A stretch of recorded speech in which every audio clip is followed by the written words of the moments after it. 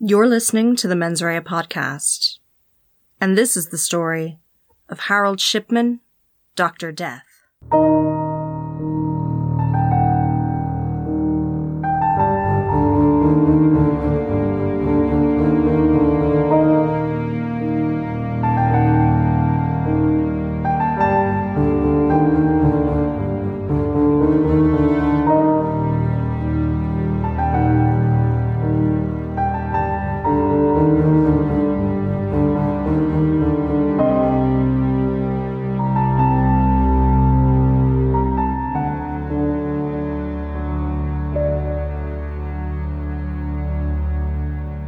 Harold Frederick Shipman was born in the tidy, quiet Edward Lanes council estate about 3 miles from Nottingham Centre on the 14th of January, 1946, almost 8 months after Victory in Europe Day.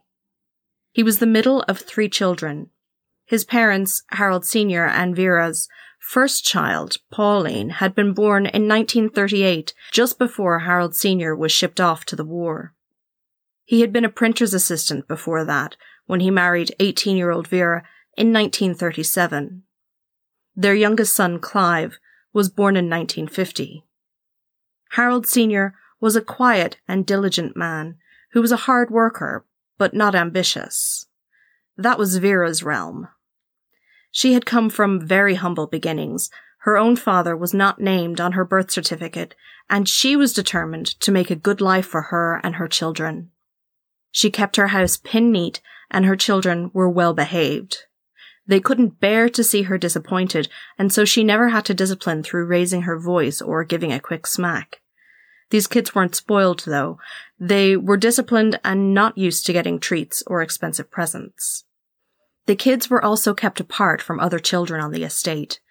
They were rarely seen outside playing and socializing with the other children. Vera made sure to instill in them all the knowledge that they were somehow different, better even, than the other children. It was obvious that her oldest son, Harold Jr., otherwise known as Fred or Freddie, was her favourite. She had high hopes for the boy. She was delighted when Freddie managed to get into the local grammar school, High Pavement. Though he had been an above-average student in his junior school, Fred Shipman was decidedly adequate in his career in High Pavement. His older sister Pauline left school at 15 and began working, and his younger brother Clive hadn't made it into High Pavement, so Vera focused on Fred's career, and his schooling became an important focal point of the family. His schoolwork was the most important thing in the household, and this ensured that he never did become part of the gang of boys who played and messed in the street just outside his house. He continued on to take 6th form and sat the A-levels after sitting his GCSEs. He was a model pupil, despite his mediocre achievements. He was, however, a noted sportsman and played rugby with gusto, as well as being an accomplished distance runner. His gregariousness and aggression on the field were in stark contrast to the quiet, well-disciplined, aloof boy that he was in the classroom. Halfway through Fred's first year in 6th form, his mother Vera died. She was 47 and had been suffering from lung cancer. At the time, treatment for cancer was pretty much non-existent, and so she had stayed at home throughout her illness as she slowly deteriorated. A doctor visited daily to check in on her and to administer pain relief. Pauline was 25 by this time and had married and moved out. Clive, the youngest, was only 13. Much of the care of his mother fell to Fred when he returned from school, so he was intimately involved in her decline towards death. Seeing him was the highlight of her day. Although her death was not a shock to the family, it understandably had a huge impact on the household. Not only was the family bereft at her loss, but they also had to adjust to a day-to-day life without their caretaker.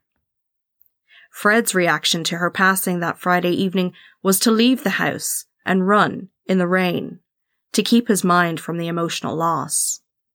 He was back in school on Monday, as normal. His mother's death had a profound effect on Fred, and having watched her illness and its treatment at close hand, he decided that he would enter the medical field. He would become a doctor. On the second attempt, he got into Leeds University Medical School and secured a student grant from the county council as a stipend to pay for his supplies, rent, and food and whatnot. Medical school was, and is, grueling. Fred spent much of his time in classes or studying, but he did socialize with his fellow students. He was quiet, but he wasn't a recluse. He was just a little introverted, but he did like being part of the group. While he was a student at Leeds, he met his future wife, Primrose Oxtoby. She had grown up in a strict Methodist household. Her parents were both farm workers, and her mother, Edna, mirrored Fred's mother, Vera, in her determination to set her family up. They lived in Wetherby, north of Leeds. Primrose had one older sister, Mary, 13 years her senior, and though the two girls did have friends, they were set apart from the others by their strict upbringing. Edna's religious and conservative views meant that she deemed frivolous many of the normal activities of daily childhood life, like playing at other children's houses, attending youth clubs, and listening to pop music.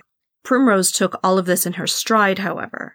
She enjoyed going to Girl Guides and playing sports, and never seemed to complain about all the things she was barred from doing or the unfashionable clothing her mother had picked out for her to wear. By the time she finished school in 1964, though, Primrose wanted to make a new start. She had earned a place on an art and design course and travelled daily to Leeds with a group of girls taking the 40-minute bus ride into the closest city.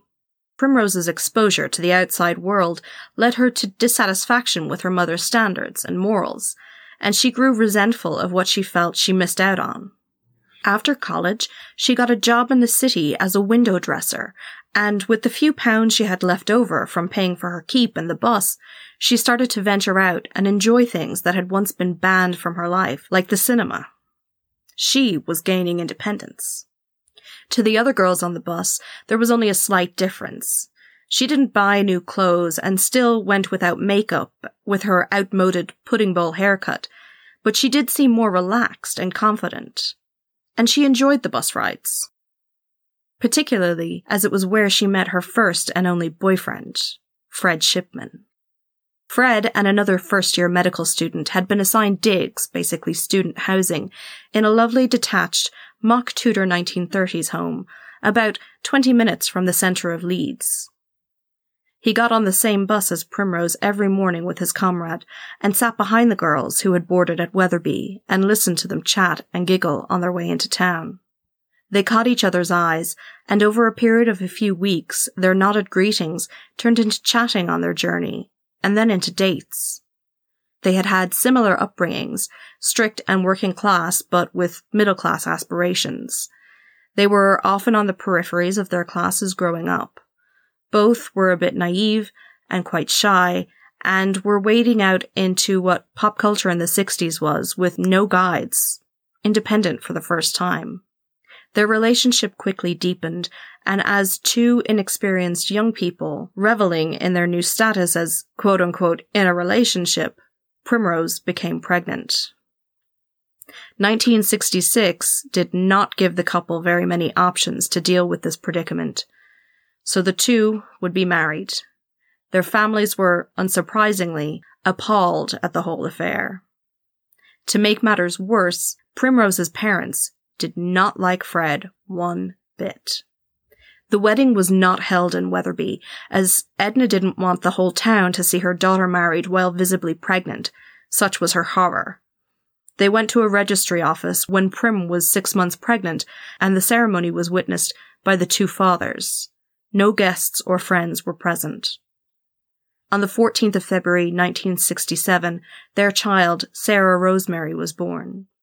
The two moved into a tiny flat in Leeds and lived sparingly off Fred's small stipend provided by the council.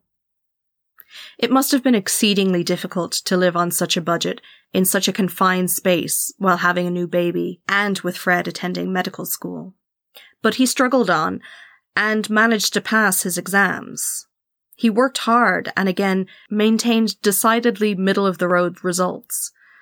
When the time for a placement in a hospital came to cap off his studies, he managed to get a position in a satellite hospital, which provided better accommodation for doctors and for their families. He took his wife and now 3-year-old daughter south to Pontefract. During his first year there, the couple had a second child, Christopher Frederick Shipman. Fred took extra shifts working in the accident and emergency or filling in as a locum doctor at a local general practitioner's office. Again, he remained somewhat apart from his colleagues. His time was taken up with work, family, and studying. Nurses tended to like Dr. Shipman. He was always available when they called, though some thought he was a bit arrogant. But he was reliable and good with parents. They had no idea that the man they were working alongside would later become known to the world as Dr. Death. His colleagues, the other doctors, recognized that dedication, but would note that he was often overconfident, which led him to step on toes. He would question the decisions of those above him, which may be another indication of his overconfidence, but might also be attributed to the fact that his direct boss was of South Asian descent, and Fred was a racist. Sarah Whitehead was a student nurse who worked with Shipman at Pontefract General Infirmary, who, realizing on his death in 1998 that she remembered her time working with him as a very bad period due to the amount of deaths that occurred during his stint, she went to the police. Her evidence was given to the Shipman inquiry. Up until this point, there had been no obvious evidence of Shipman having killed at the hospital, and it was thought that it would have been 1, difficult for him to be alone with a patient, and 2, it would have been difficult for him to get his hands on the morphine he was accustomed to using. But on second inspection, it was decided that he would have been able to be alone with patients, and he would have had access to non-controlled drugs that would have caused or hastened death. He certified 133 deaths in his 3.5 years at the hospital. After his first 6 months, which would have been spent under close observation, there were 4 deaths where cause for concern was noticed. There's no definitive answer on where his killing began. It seems that it may have started in cases where death was being hastened, sick patients already dying being quote-unquote put out of their misery. This would have also avoided any suspicion falling on him if death was the ultimate outcome of the patient's illness. 3 of the 4 patients whose cases came under suspicion in this time were in this category. The 4th was a relatively young woman, being only 49, and not expected to die. She had been prescribed medication that she shouldn't have been by Shipman. Was it negligence or murder? It's still not known for sure. But his pattern was emerging. Many of his patients died in the evenings when Shipman had access to them unobserved. There were no family or other visitors about, and the nurses were busy tending to the other patients. He was always about on the ward, and his presence at the proportion of deaths that he certified was unusual for a doctor, be it on a ward in a hospital or as a GP. In 1972, 12 deaths that he was present for and pronounced were deemed suspicious, with 3 of those being deemed clearly as having been murders. Thomas Columbine was 54 when he died in April 1972. He was a difficult patient who didn't trust doctors. He was a bus and truck driver and had chronic bronchitis and emphysema. He ignored medical advice. He persisted in smoking despite his lung issues and difficulty breathing.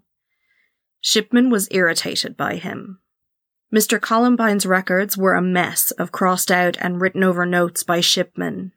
He was given a fatal dose of morphine when his family had been sent away from his bedside after he rallied somewhat from his persistent illness. Shipman had sped things up a bit. 84-year-old John Brewster was admitted to the hospital 2 weeks later with a serious heart condition. He had been refused admission to the local geriatric unit because they didn't have enough beds. At 6 p.m., his family left to collect some toiletries for him, and they received a call at 9 to say that he had died. Shipman was alone with him when he died, and he said the man had been in a coma for 45 minutes or so before he passed. But no other staff was called, nor was his family. On his records, Shipman notes that there's no need for the coroner to be informed. despite the fact that this was policy if a patient had died within 24 hours of admission to the hospital. A number of deaths in Pontefract General Infirmary followed this pattern. Shipman attending alone and witnessing the death, in the evening, in a side room where he would be unobserved, irregularities with Shipman's notes in the medical records. Sometimes the deaths would be clustered together in 2s and 3s. But the records of his patients at this time are partial, and it's difficult to say more than some of these deaths appear at varying degrees of suspicious, and the amount of deaths he was present for alone is statistically unlikely.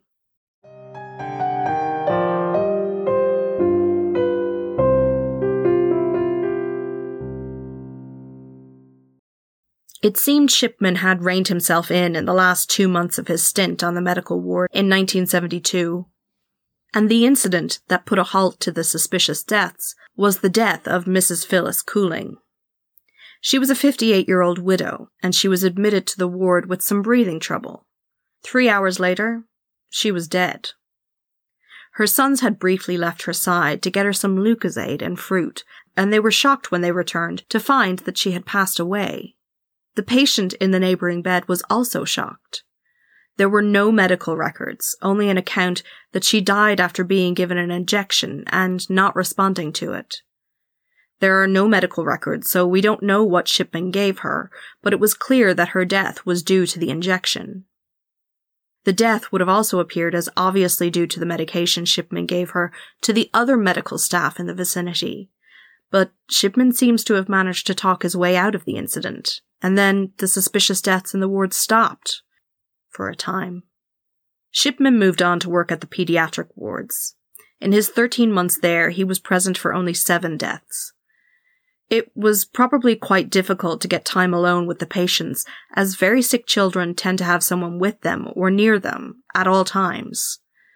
One of the deaths was suspicious, however. Susie Garfit was a 4-year-old who was severely disabled. She had cerebral palsy and was a quadriplegic. She was nearly blind and never spoke and had epilepsy and severe difficulty eating. She was brought into hospital by her parents when her condition deteriorated. They were told that she had pneumonia and that there was very little that the medical staff could do for her. Her mother made the decision not to treat the pneumonia and told the doctor to be kind to her. She left the room to get a cup of tea. The poor child was on a decline to the inevitable. When her mother returned, Susie had died. It's likely that Shipman hastened her death. Neither her mother or her father got to say goodbye or spend the last few minutes of her life with Susie. The speed and suddenness of her death makes this death fall into the significantly suspicious category. Shipman again moved on. After a brief 6-month stint in obstetrics and gynecology, Shipman made the move into general practice. He had not performed well in the new specialty. He had no patience and was too rough with the women in his care. It was during this time that his addiction to pethidine began. Pethidine is an opioid that is most well known for its use during childbirth. When it was synthesized in the 1930s, it was said that it wasn't addictive. And so some medical practitioners ended up hooked on the drug when they took it for aches and pains, thinking that there was no harm. It's used in relatively large doses, making it harder to become dependent on it. It's likely that Shipman, in the relatively new fields of obstetrics and gynecology, prescribed larger than necessary doses to his patients and siphoned off some of the drug for himself, administering a lower dose to those who needed it. This probably wouldn't have been noticed by the overworked nursing staff or those in charge of the drugs. In any event, he left Pontefract after 6 months in the maternity wards and moved to general practice in Todmorden. There are 3 confirmed murders from this time and another 21 cases where it's highly suspected that there was foul play involved. No one knows the true number. Todmorden was a small little town to the south and west of Leeds, between that city and Manchester to the south, with the town being half in the county of Lancashire and half in Yorkshire. Fred took up his position in a busy practice, the Abraham Omerode Centre. He had 3 full-time colleagues and 1 part-time doctor on his team. The practice served up to 12,000 of the town's population, and the team were very happy to have a dedicated and hard-working colleague join their overstretched ranks. Not only did he get stuck in with seeing patients, he took work home on his own time and helped make efficiencies and streamline things in the surgery, which the other doctors hadn't had the time to do. He seemed to them to be some sort of savior. The family took a mortgage out on a pleasant semi-detached home with a lovely view out over hills. Primrose had picked it out after being driven around the town by another doctor's wife. But she wasn't like the other wives. They usually kept themselves somewhat apart from the rest of the community, given the status of their husbands and presumably the information that they might be privy to. They were respected, but there were certain expectations of them from the town. At this stage, Primrose was a bit plump and dressed kind of scruffily. She was loud and a bit coarse. Some people thought her bubbly, and others found the loudness a bit overpowering.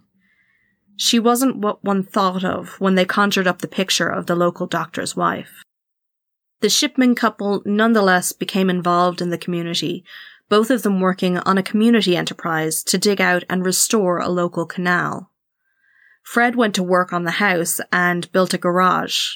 Sort of. It was a bit rickety.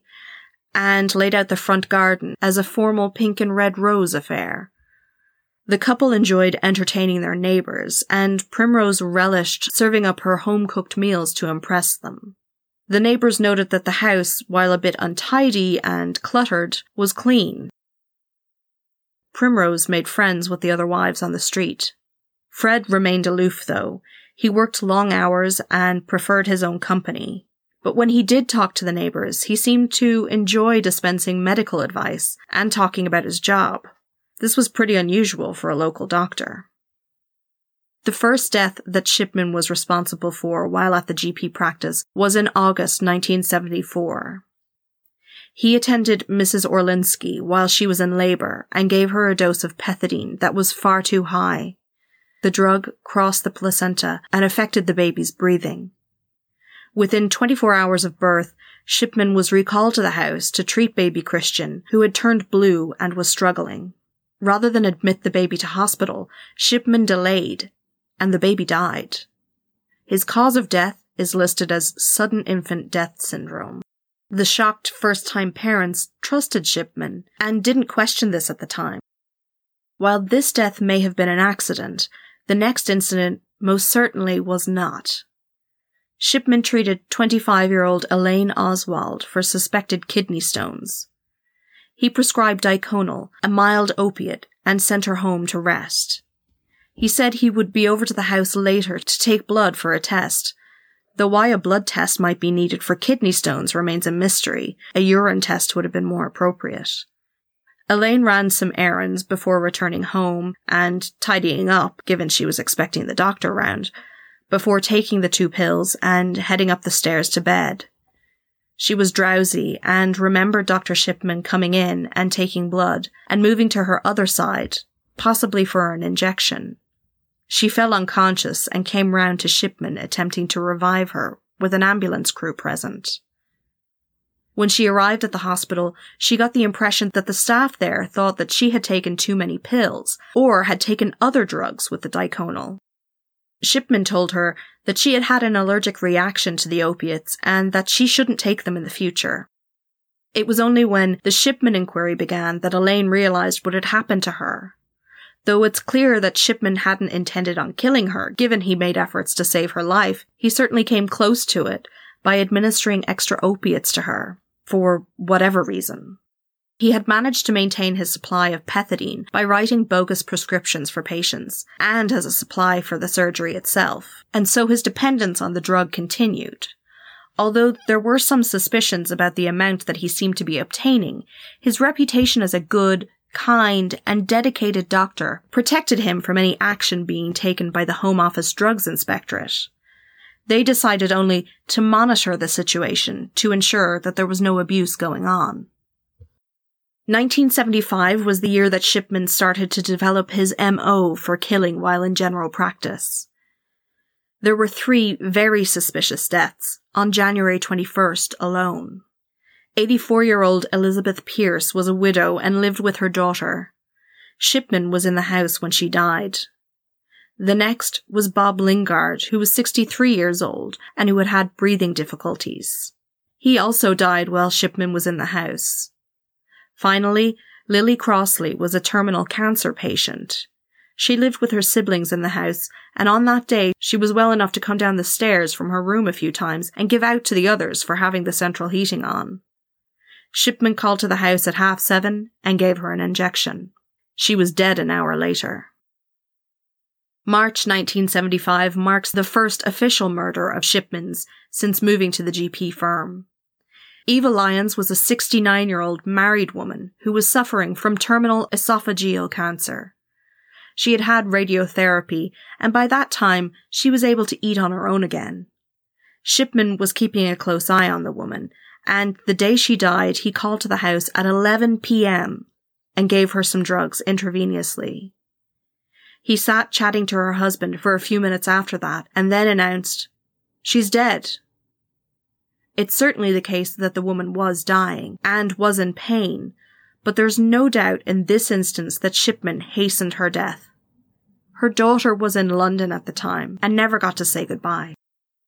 By May of 1975, his pethidine addiction started to impact his life. He began passing out and collapsing and was diagnosed as having epilepsy.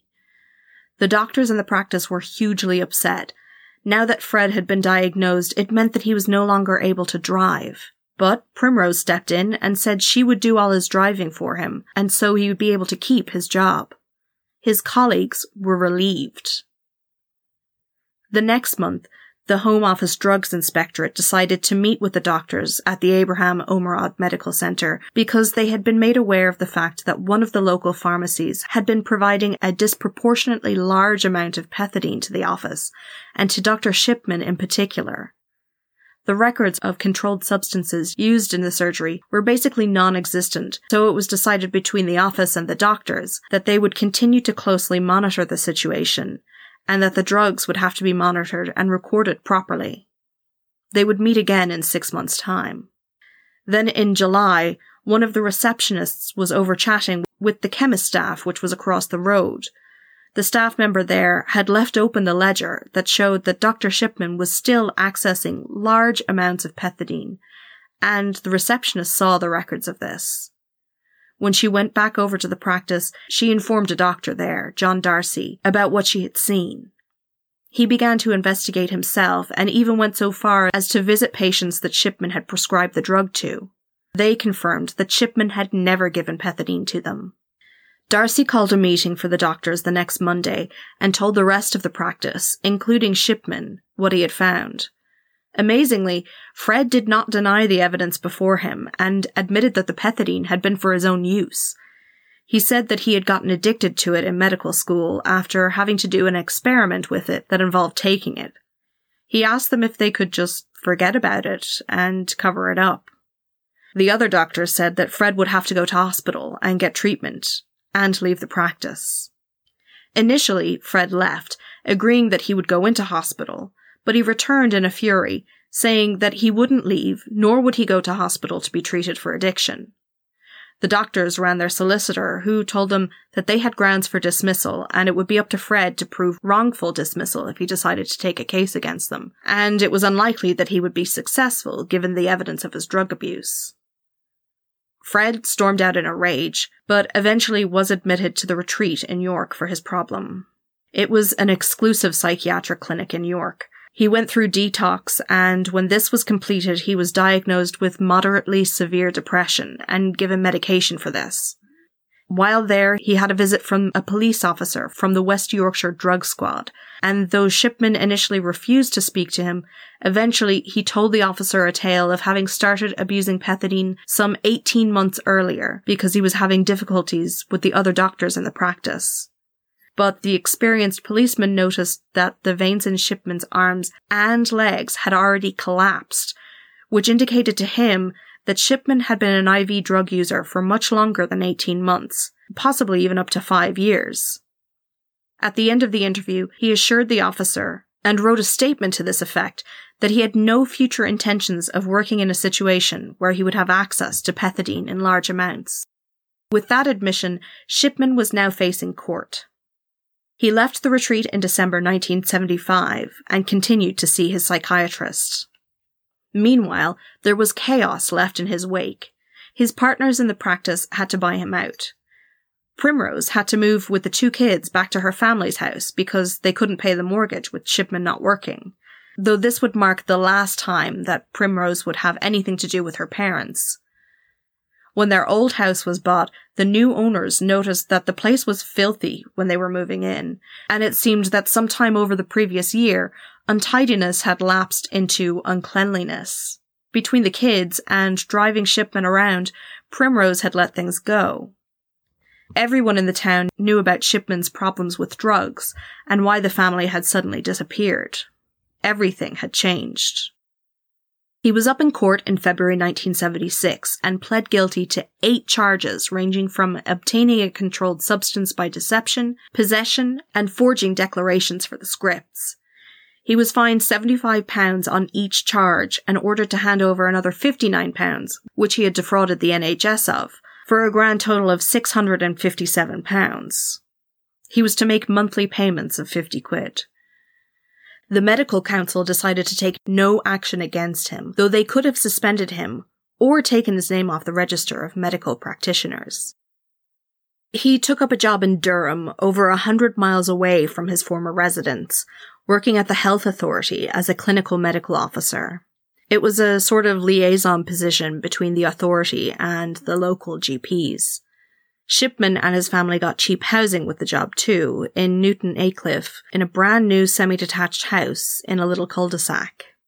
The 18 months the family spent there were relatively quiet. Shipman had no access to controlled drugs, and limited access to patients. But eventually he moved on, and applied for a new job he saw in the British Medical Journal. The family would move on to the town of Hyde. In October 1977, Fred Shipman joined the Donnybrook practice in Hyde. He had been upfront about his addiction problems and his convictions, and the other doctors in the practice checked with his references and the medical council and found that what he had told them was accurate. He was off the drugs, and he interviewed well, and so he was invited along. The practice was housed in a purpose-built surgery in the centre of the town, and it and another practice located next door in the same building had been established when the local independent GPs decided to join forces and have better facilities by all being located in the same place. The doctors shared the expenses, but were still basically independent. The more patients they saw, the more money they took home.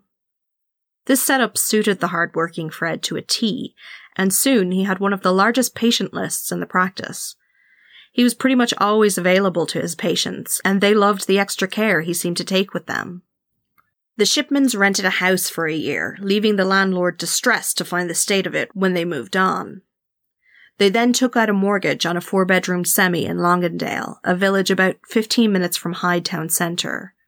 It's a cute little leafy village with expensive homes, but the Shipmans were financially strapped, and their house was not one of these.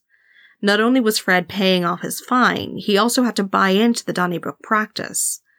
The house was shabby and remained so, sticking out in the otherwise well-maintained cul-de-sac of Rowcross Green. They never moved from this house, even when their financial situation improved, which was surprising for the family of a doctor. The Shipmans went on to have 2 more children, David in March of 1979 and Sam in April 1982. Initially, Fred's new colleagues were delighted with the addition to their team, though it became apparent eventually, as time went on, that he was stubborn and rude. He saved up his ire particularly for the non-medical staff in the surgery. He was ignorant and wouldn't greet the receptionist in the morning. He would take a disliking to a new member of staff and demand that they be let go. He preferred working with junior members of staff who would not stand up to him or speak up for themselves. He clashed with the practice manager, who invariably stood up for the staff under her. He even tried to get her fired for nothing more than a personal dislike. He brought it up constantly at meetings with the other doctors, but they refused to agree. In the last year or so he was with that practice, he even refused to speak to her, making her write everything down and leave notes for him in his office. The other doctors said, although he was pushy and liked his own way, he was always polite to them. He seemed to enjoy going on power trips and humiliating people he saw as inferior to him. But he never yelled or raised his voice. His weapons of choice were sarcasm and belittlement. He was controlling, and another element of this could be seen when he was on call in the evenings and at weekends for the practice. He made a point of calling in unexpectedly on his aging patients, and the deputized doctor's service that they used for overnight calls was often instructed to ring him first with patient details so that he could decide if he would see them that night, rather than the service doctor that they used. His time in Donnybrook was also marked with a number of outside interests that he took up with great gusto and then dropped suddenly. He joined the St. John's Ambulance and the Parent and Teacher Association, along with various political medical organizations. Each hobby horse was marked by intense involvement, followed by a swift withdrawal, dropping all associations with the organization. In one of his positions as secretary of the local medical council, he inspected other GPs' premises and dealt with issues raised to him by other GPs. In one instance, he was approached by two GPs who were concerned about their third partner in the practice, who they knew was struggling with addiction issues. Fred advised them that the two should just try and help the other GP, and never pass the concerns up the chain, meaning that there was a delay in dealing with the problem, which possibly put patients at risk. He was also very willing to put himself out there in the public, and enjoyed talking to the media, giving quotes in interviews, and speaking and debating in public. By all accounts, he was a good person to have on your side. He was very knowledgeable, if not an intellectual, and got great satisfaction from scoring points in arguments. It made him feel superior, and he saw it like combat. He often emerged victorious. When computers were introduced into the practice, he was initially against it, but then when he realized that if he knew a little bit about them, it was yet another thing that he could feel superior about. He pretended to be a technical whiz and disparaged people who weren't computer literate. It was clear to anyone with actual understanding of computers, though, that Fred didn't really know what he was talking about. And Fred would find out that this was true a few years later, to his detriment. The Shipmans yet again kept themselves apart from Fred's colleagues in the surgery. Primrose began minding children in her home. They pretty much stopped socializing, and Primrose stopped giving dinners for colleagues and neighbours. There was one occasion when they hosted Fred's colleagues in the house, their daughter Sarah's 18th birthday. They also had a dinner in the local hotel for Fred's 40th birthday the next year. But they refused to attend the 21st anniversary of the opening of the practice, and did not attend retirement parties or leaving dues. Fred didn't even take time off for his father's funeral in 1985. Harold Sr. had died suddenly of a heart attack at 70 years old.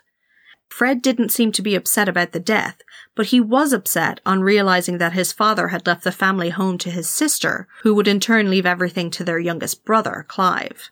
Fred had been left out of the will, and he fell out with his siblings because of it. The Shipmans were rocketing towards social isolation from friends, colleagues, and even their own families. Fred's first confirmed murder in Hyde was in 1978, almost a year after he had taken up the position, although there are 3 or 4 that happened before this that are suspicious but can't be confirmed. Sarah Marsland was 86 when she died in her own home. Shipman went on to kill 5 others in the following year, but then he stopped for nearly a year. It appears he became more careful after a couple of close calls. The first was an incident involving Alice Gordon. He had thought that he had killed her, and as he was discussing arrangements with her daughter over her body, Alice let out a groan. She wasn't dead, and with her family present now, Fred couldn't finish her off.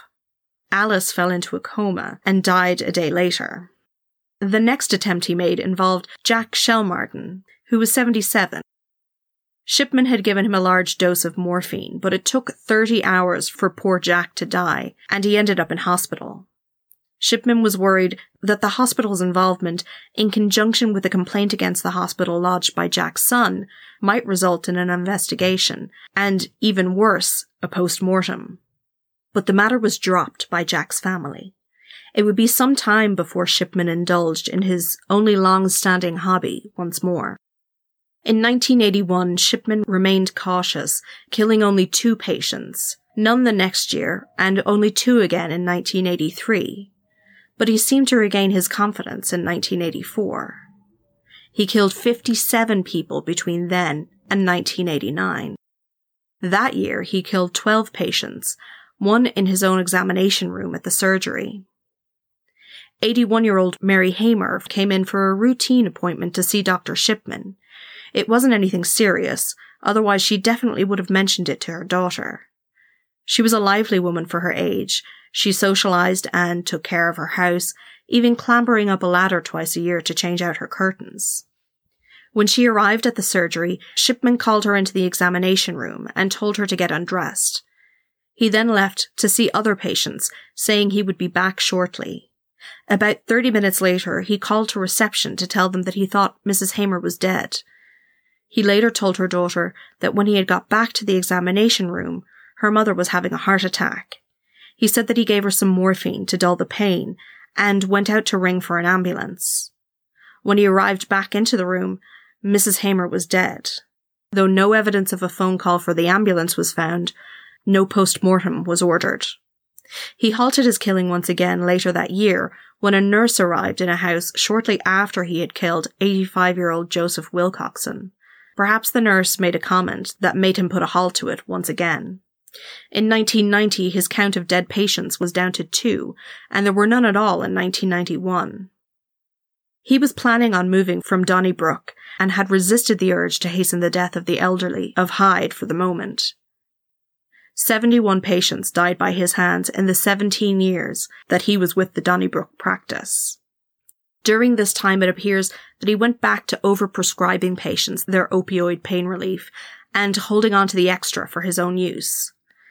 But this time, that did not include sating his own addiction. There is no question that he returned to abusing drugs.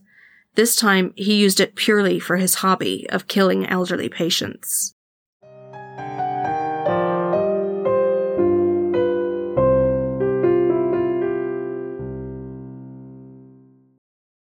When Fred left the Donnybrook practice, he did it on his own terms, and according to his own rules.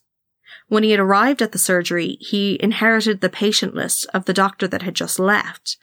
But when Shipman decided to go out on his own and set up his own practice, he took all his patients with him. There was no way to replace Shipman because there were no patients to offer a new incoming GP. The other doctors also had to buy out his share of the Donnybrook building. They had to pay his tax bill for the earnings from the previous year, as Shipman point-blank refused to hand over any money to the practice after he left. And he poached 2 members of staff to his new practice. Shipman screwed the Donnybrook practice over. Completely. His new practice was located in a row of shops on Market Street, a short walk from the square at the centre of Hyde, and was known locally as simply the Surgery. While there, he killed a total of 5 people in the office alone. He had the place to himself and was accountable to no one, which made this an easier achievement than at the Donnybrook. The first victim in this sort of scenario was Joan Harding, another fit and active elderly lady. She was 82 years old when she visited Shipman in the surgery. A friend waiting outside in the car was informed that Joan had passed away from a massive heart attack while having her blood pressure taken. Betty Moss was 68 when she visited Shipman to have her heart checked by the doctor. There were no concerns over her health that day. Dora Ashton was older at 87, but again still a fit woman when Shipman informed her family that she had had a stroke in the surgery and died. She had been on medication for her blood pressure, and so her family didn't question it when they heard the news. Edith Brady had attended the surgery to have a routine vitamin B12 injection. She was 72 when Shipman instead administered morphine, and she died on the spot. After a year break of murders on the premises in May 1997, Ivy Lohman, 63, attended Dr. Shipman for a pain in her arm. He gave her an injection and went on seeing patients as the woman died. He never tried to resuscitate her, which surprised the police that were called when he did bother to inform the reception of what had happened. She would be exhumed 16 months after her burial, and Shipman would be charged with her murder. Fred's attitude took on a near godlike status once he was in his own practice, with no one to temper his ego. He was so good with patients, and they all worshipped him. Hardly anyone ever questioned him or his decisions. All the while, he was knocking off the elderly, with no one the wiser. The Shipman family maintained their aloofness from their neighbours when they moved to Rowcross Green, which was not difficult given that the estate that they lived in was mainly inhabited by people who undertook the commute to Manchester. But the Shipmans did involve themselves in their children's education and social lives. As mentioned previously, they were involved in the Parent-Teacher Association, and one of their sons was particularly good at rugby, and they helped organise things in the rugby club. Fred even took on organising a trip for the kids' team to Ireland and Wales, which were considered a huge success by the other members of the club. Primrose helped out with the other mothers, making sandwiches and organising fundraisers. But even still, they never really engaged socially with those they came in contact with. Their neighbours had very little contact.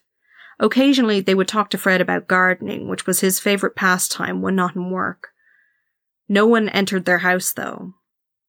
At some stage in the years after Fred set out on his own, Prim had given up entirely. She had never really cared about her appearance, but the house became a total tip, and the place was a mess. They simply couldn't receive visitors. Fred actively solicited money from his patients for what he termed as his patients' fund to buy equipment and other supplies for the surgery. This was highly unusual for a doctor to do. Some practices would have such a fund set aside if a wealthy patient bequeathed some money to the surgery or the like, but Fred actively canvassed for people to leave donations or money in their will. This money was administered properly and independently, though, and doesn't seem to have formed much of the motivation of his murders. That said, he had pocketed cash and jewellery from some of his victims and informed relatives of those that he had killed that the deceased had promised certain belongings to him before their death. He had moved on from overprescribing pethidine when he decided that someone needed to die. In his own practice, he discovered another source. He would pocket the leftover diamorphine from his patients who had a morphine pump when they ultimately died. He'd write them large prescriptions and gather up the unused stock for his own purpose. While there was absolutely no oversight for this in his surgery, it did make it much easier to track his accumulation of opiates after the fact. By the second year of his practice, Shipman had resumed his previous pattern of cluster killing due to this new source of diamorphine, and with the 14 little bottles that he had acquired between February and August of 1993, 13 patients were killed. In August, he hit a jackpot when one of his terminal cancer patients with a morphine pump, Raymond Jones, died, leaving a huge amount of the drug unused. Fred took 20 or 30 vials, each holding 100 milligrams. They should have gone back to the pharmacy to be disposed of, but they ended up with Shipman. With this new source, he would never be short of what he needed to kill off his patients. He had another close call in February 1994 when he tried to kill Renata Overton. She was only 47. Her daughter called an ambulance and she was taken to the hospital where she remained in a persistent vegetative state for 14 months before finally passing away. When the ambulance crew arrived, he told them that he had administered diamorphine, and the hospital realized that the amount given must have been a much larger dose than he had reported. It looked like negligence. It's possible that, after this, fearing that there would be an investigation, Fred destroyed his supply of diamorphine. He put a halt to his killing for a whole 3 months. He killed 11 patients in 1994 after the scare caused by Renata Overton's death, but in 1995 this rocketed up to 30, and the same again in 1996. Halfway through that year, he ensured a new supply of diamorphine, Another patient had terminal cancer, and he prescribed him a total amount of 12,000 milligrams of the drug. Dr. Shipman himself collected the drugs from the chemist and kept it. This amount would have been enough to kill 360 average-sized adults. He began to take measures to conceal further what he was doing by turning up the heating in the houses that he killed in. It meant that rigor mortis set in more quickly and meant that the body temperature was maintained at a higher level than normal, making it almost impossible to get an accurate time of death from assessing the body of the deceased alone. Though he now has a reputation for killing elderly old women, most of his victims were not ill. He certainly wasn't motivated by mercy. In some cases, he decided to kill off people who questioned him or didn't take his advice. He had a particularly bad habit of killing the healthier of the two in an older couple. For instance, Lily Taylor refused to send her husband to a home because he had Alzheimer's. A few days after this refusal of Shipman's advice, Lily was murdered by Shipman. Her husband was sent off to a care facility. What's more, despite his reputation of a caring doctor who was willing to give his time to spend with and listen to his patients, he was often unkind and uncaring to the families of the people who had fallen victim to him. He callously told them that their loved one was dead, and to get on with things. In 1997, 37 patients of Shipman's were murdered by their doctor. In December of 1997, Bianca Pomfret died in her living room, sitting on her couch. She was 49 years old and divorced, though she was still close with her ex-husband, Adrian, who felt he had a responsibility towards her. Bianca had been diagnosed with manic depression a number of years before, and although she lived alone, her family made sure to keep an eye on her. She discussed nearly everything with her ex-husband. She had medical support from the hospital that she attended for her mental health problems, and from her beloved GP, Fred Shipman. Shipman had a lot of time for her and would see her on a weekly basis, just to check in really. She was devoted to him and in fact had planned on leaving nearly everything she owned to Shipman in her will. Adrian, though, managed to convince her that their son and his wife and children would benefit more from it, and that this was what she really should do. And so, a couple of weeks before her death, she changed her will, leaving everything to her family. She was found when a support care worker called to the house and saw her lying on the sofa. She looked like she was asleep, but wasn't responding to the knocks on the door. The support worker called her son William, who came by with a key. When they got into the house, Bianca was cold, lying on the couch with a cup of coffee and half a smoked cigarette in the ashtray next to her. The ambulance was called, and Shipman was notified. But Shipman already knew that she was dead. He was at his office creating 10 fake entries for Bianca on her medical records on his computer.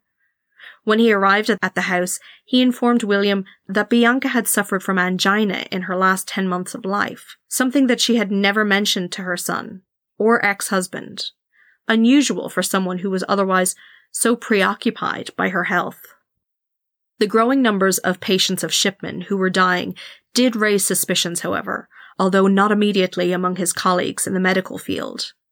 A taxi driver named John Shaw, who made his money driving the elderly ladies of Hyde around, bringing them to bingo or shopping or to collect their pensions, noticed that a large amount of his clientele, who had been reasonably healthy, were dying, and they were all Dr. Shipman's patients. Home help workers also noticed that a number of people in whose homes they worked were suffering from sudden unexpected deaths in huge amounts, and these patients happened to be patients of Dr. Shipman. Most notably, one of the local funeral homes in Hyde, the Masseys, realized that Fred was sending a large amount of business their way.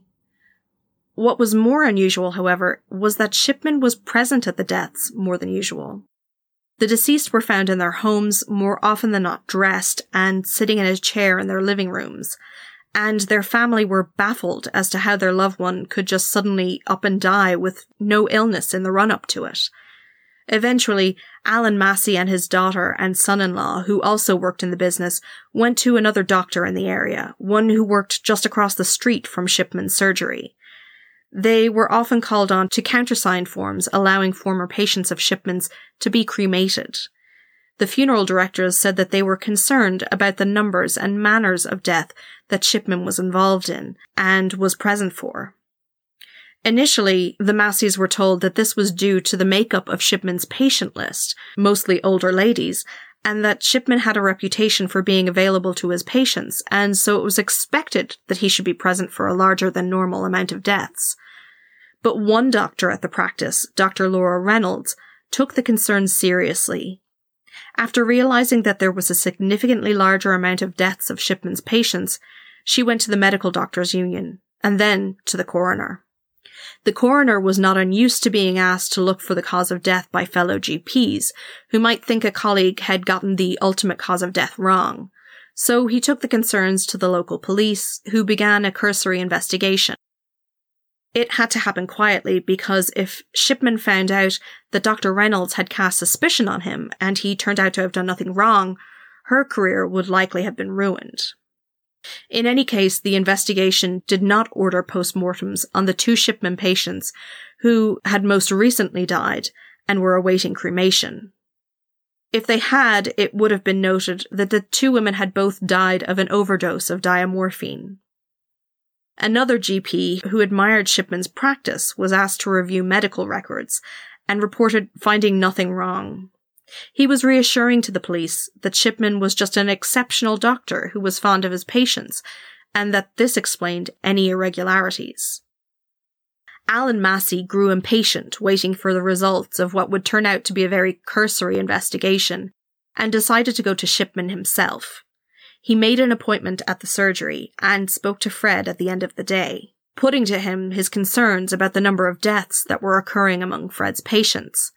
Shipman, calmly and with no apparent unease, reassured Alan that all was well, that the deaths could be accounted for and explained, and Alan left feeling a bit sheepish that he had thought that there was something wrong. And now, Shipman knew that people were asking questions. The detective inspector in charge of this investigation also interviewed the Masseys, but it was more of a reassurance to them that he had investigated and found that nothing was amiss in the deaths associated with Shipman. There was no written report of the investigation, and they hadn't even looked to see if Shipman had any previous convictions. The coroner also accepted these results. People trusted him. His patients, his colleagues, the police. Who doesn't trust their doctor? 3 more women would die in May and June following this inadequate investigation. On June 24, 1998, Kathleen Grundy, ex-mayoress of Hyde and 81-year-old widow, failed to show up for one of her volunteering positions, serving lunch to local old folks. She was a very active woman for her age. She worked in a local charity shop 2 days a week and was highly involved in her community. She was also quite a wealthy woman. She owned a number of properties and had assets of in and around £400,000. She was a sprightly and gregarious woman, despite her age, and it was very unlike her to not show up for her jobs. And she wasn't answering the phone. The previous day, she had been visited by her local GP in her home, who was going to draw blood and to have her sign some paperwork. 2 of her colleagues from the charity shop called by to check on her when she hadn't turned up, and when they got no answer to their knock, they went into the house through a door that was surprisingly unlocked. When they got into the living room, they saw Kathleen, fully dressed and lying curled up on the couch. She would have looked as if she was asleep, except for the greyish tinge to her complexion. The 2 men knew Mrs. Grundy's GP, Dr. Shipman, and so they called him to the house. When he arrived, he did a cursory examination of Mrs. Grundy and told the men that he had spoken to her that very morning. She hadn't felt unwell, though, and she must have felt well enough to get dressed, because when he had seen her, she was still in her nightclothes. The doctor said it looked like she had died from cardiac arrest. He told the 2 men to contact his solicitors in the village. When they called the firm, the lawyers told the 2 that they didn't act for Miss Grundy, but had received a copy of a will purporting to be from her that very morning.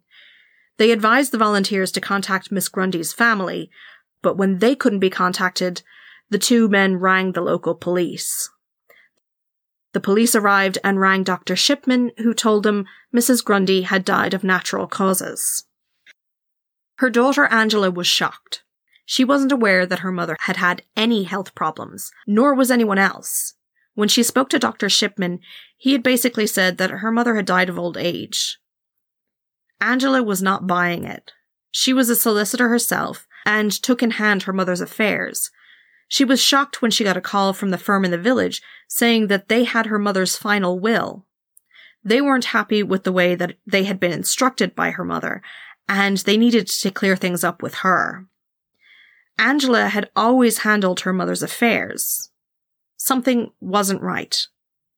When Angela inspected the documents that the local firm had received, she found that there was a typed letter along with a document dated the 9th of June purporting to be Kathleen's will, leaving everything of her estate to Dr. Shipman and requesting that she be cremated. Both of these things flew in the face of what Angela had understood her mother's wishes to be. She thought that her mother intended on leaving her property to her family, particularly her 2 grandsons, who she adored, and that she wished to be buried, not cremated. The letter was poorly typed and didn't appear to be the work of her mother, who was meticulous and detail-oriented. But this will was dated later than the will that Angela had in her possession, and, on the face of it, it seemed valid. There had been no fight or falling out with the family, and her mother didn't seem to be getting confused or anything in the period before her death. Angela couldn't explain the stark change of mind her mother appeared to have had, just days before her death, that she had left unexplained. What's more, 4 days after Mrs. Grundy's death, the local solicitor's firm received a letter from a J. Smith, not suspicious at all there, informing them of Kathleen's death and saying that he was the friend who had typed out the will and lodged it with them. No one had any idea who this guy was, and the firm were less than pleased at the idea of dealing with an estate given that they had never met with any of the people involved. When Angela checked the signature on the document against her mother's lodgements for the charity shop, they didn't match. She spoke to the 2 people who witnessed the will and was sure that something was up. They had been asked to witness the signature by Dr. Shipman in his office while they were waiting to see him. He had called them into the office and they never saw what was on the paper that Dr. Shipman had them sign. They both thought it was some sort of routine medical form. Those signatures, names and addresses had then been forged onto the will purporting to be Kathleen Grundy's. Someone was going to have to look into this, and so Angela went to the police. They took fingerprints from those who had seemingly witnessed the will to check against the document that they had. It was clear that the 2 letters and the will had all been written on the same typewriter. It quickly became clear that the police had a case of forgery on their hands. What was unusual was that their main suspect was a pillar of the community, a much-loved GP, Harold Shipman. But it was clear that this wasn't just a case of forgery. The police went about the process of exhuming Mrs. Grundy's body. It was the first exhumation that had ever been done by the police in the Greater Manchester area, and the coroner approved it after hearing the evidence sworn by the police working on the case. The experts were called in, a company called UK Exhumation Services, and a month after Mrs. Grundy's funeral on the 1st of August, they would begin their work. The exhumation took place at night in order that the process might not cause distress to the family or the public in general. The gravesite was treated as a crime scene, and in addition to undertakers who would confirm that the coffin was in fact Miss Grundy's, the police, crime scene officers, and a photographer were present. Soil samples were taken, and though it was raining that night, efforts were made to keep the graveyard tidy in spite of the heavy machinery being used. Despite the attempts made by everyone to be discreet, the activity in the graveyard was noticed. The nursing home across the street were able to see the lights and the work going on and had called the police to report that people were out desecrating the graveyard. They were assured that everything was all right. The next morning, a post-mortem was performed on Kathleen Grundy's body. There was no obvious cause of death on the body, nothing wrong with any of the organs, so tissue samples were taken and sent off for testing. Meanwhile, the police had decided to take action as Dr. Shipman was likely to hear about the exhumation. They waited outside his surgery on a Saturday until all of his patients had left, and then went up to him as he was locking up. He said he would assist the police in any way possible, and was then presented with a search warrant. To the officers, he appeared arrogant and condescending. They were looking for a typewriter, and so he showed them his, saying that Miss Grundy had borrowed it on occasion. He knew what they were looking for. It turned out that this was the machine that had typed the 3 documents. It also turned out that Dr. Shipman's prints were on the will, but there were none from the other witnesses, or Mrs. Grundy either. Dr. Shipman contacted his solicitor and the Medical Defense Union, his medical insurance organization. He was questioned at the time. At the exact same time, more police were at Shipman's house. Those officers got a total shock. They arrived at the neat and tidy terrace of houses, and when they entered, they found a hoarder's mess. The house was full of filth, and though they were used to entering houses and catching their breath against the squalid conditions, they were not expecting it here. It was a mess, with piles of paper and clothing in every room. The search turned up nothing relevant to the forgery of Kathleen Grundy's will, but later, a great deal of jewellery that was obviously not Primrose Shipman's was found in the house. There were also boxes and bags full of medical records in both the house and the garage. On the 2nd of September, the toxicology report was in. Kathleen Grundy had died from an overdose of diamorphine. Her death would have occurred within 3 hours of the fatal dose being taken or administered. The forgery investigation now turned into a murder inquiry. The police felt that they may be only glimpsing the edges of something much bigger than a single murder and the forgery of a will. They were right.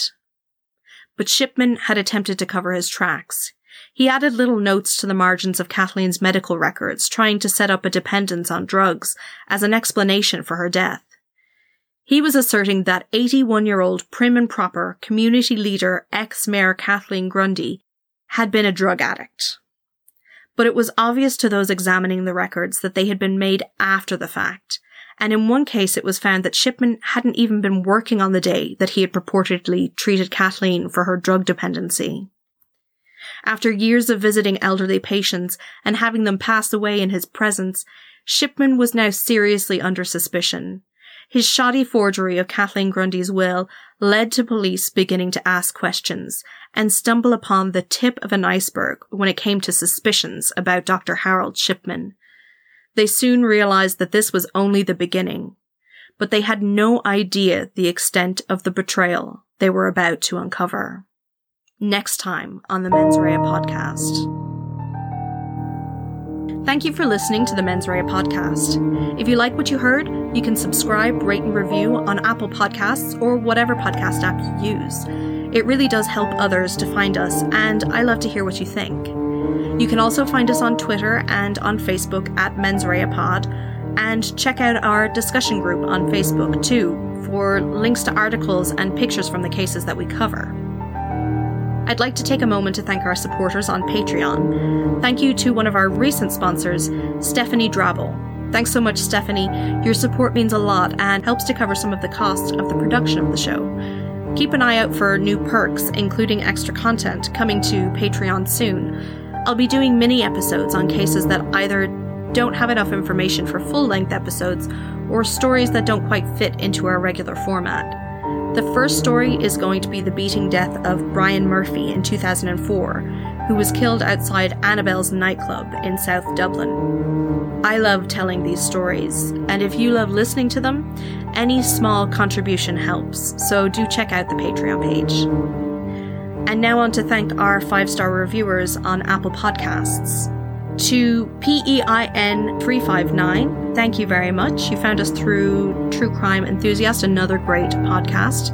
Thank you very much for your suggestion there as well. Thanks to Weeze Axel. Thank you for your compliments about my accent. And thank you to Leandrat. Thank you for your 5 stars. So don't forget to head on over to Apple Podcasts or even Facebook and leave a review. I love your feedback and your suggestions. I really just love hearing from you, so do take the time if you can. Our theme song is Quinn's song First Dance by Kevin MacLeod, with thanks to Ronan McHugh for help with sound engineering, with assistance today from Gilgamesh the Cat. Till next time, don't do anything I wouldn't do.